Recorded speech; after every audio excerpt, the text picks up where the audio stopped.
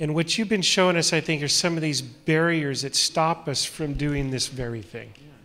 We either don't think highly enough, or we don't trust enough, or we don't be purposeful enough, or we have our own little distinctions. Are you telling us that we just need to just step out and do this? Yeah, step out of the boat. Step out of the boat. And the water's fine? It's really scary stepping out of the boat. I mean, looking at those waves, it's terrifying. I mean, what if Peter was afraid? He couldn't swim. Like, I don't know if he could. He probably could, but like, what if you can't swim and you're supposed to step on this water? It's like this. But that's what he calls us to. That's what faith is, because it's in the stepping out that I'm trusting that he is going to carry me, and he's going to put the words in my mouth. He's going to give me the soundness of mind. He's going to do whatever I am afraid of that I lack, whatever my weakness is, that becomes a strength if I trust in him. You know, I think that our weaknesses actually are our greatest strength when we allow him to work in that place, because if you know it's your weakness, you're not going to think it's you. You're not going to depend on yourself. You're going to be forced to depend on him, and that's when he moves. That's when he can move, because you're not doing it. You're not like, it's me. Oh, no, you know where your help comes from. So that's why when we do that stepping out, that's when we see the greatest things ever happen in our lives.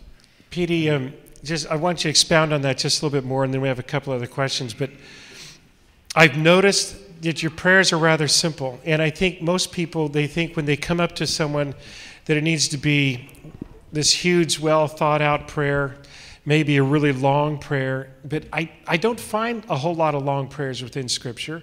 I find pretty to the point, and I find that sometimes as a barrier. Many times people say, well, I don't pray as well as so-and-so, or yeah. So help us out with that. I mean, what's that like? But see, what we're really doing there is we're saying that I'm putting faith in how eloquently I can say a bunch of words in a certain formula, and how can I arrange them in a certain way, and how I can time it well, and that's what makes God move. That's really what we're saying. We're saying that it's how I say this prayer. But like you said, what does he say? Hey, you, I don't have silver and gold, but rise and walk. That's the extent of it. Yeah. It wasn't a half hour, Lord, and it could be a half hour prayer, but if we're saying it's my half hour prayer that does it, then it's the prayer that it's your own work now that you actually are saying is the thing that makes God move and or makes the healing happen, instead of actually I have so much trust in the Father that if I prayed for 3 seconds, I believe he could do it. I don't need to pray that long. Okay, so yeah, that's very good. That's cool. Brad, can you repeat back to us those things that allow us to experience the Spirit? Maybe the things that do rather than things that don't. I mean, we've talked a lot of things that interfere. Sure. When the disciples came to Yeshua, they could have asked him a lot of things to teach them, but they asked him, Lord, teach us how to pray. It's interesting. And, he did, and then they observed him, because, and you have to wonder, why did they have that at the forefront? Why teach us how to pray? Because obviously they saw him pray, and he was praying like no one else they've ever seen. We know, just from what we know, in Gethsemane, Garden of Gethsemane, he's praying all night, because there's temptation coming, right? And he's asking them, pray with me, don't fall asleep. And so when they did fall asleep, and that's why Peter denied him 3 times, because he didn't pray to get prepared for when that was going to face him.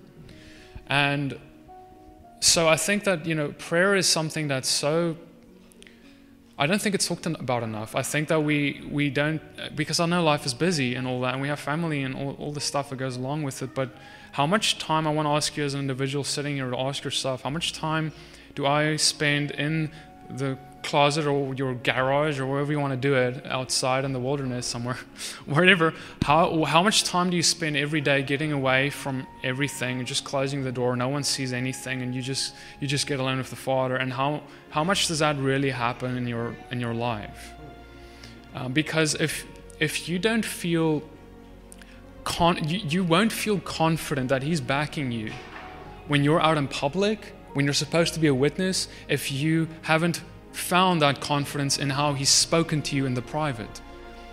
Because that relationship with Him is a private relationship first and a public relationship second, and it becomes very powerful publicly when there is a real, intimate, private fellowship with the Father. And that's why Yeshua's ministry was what He was.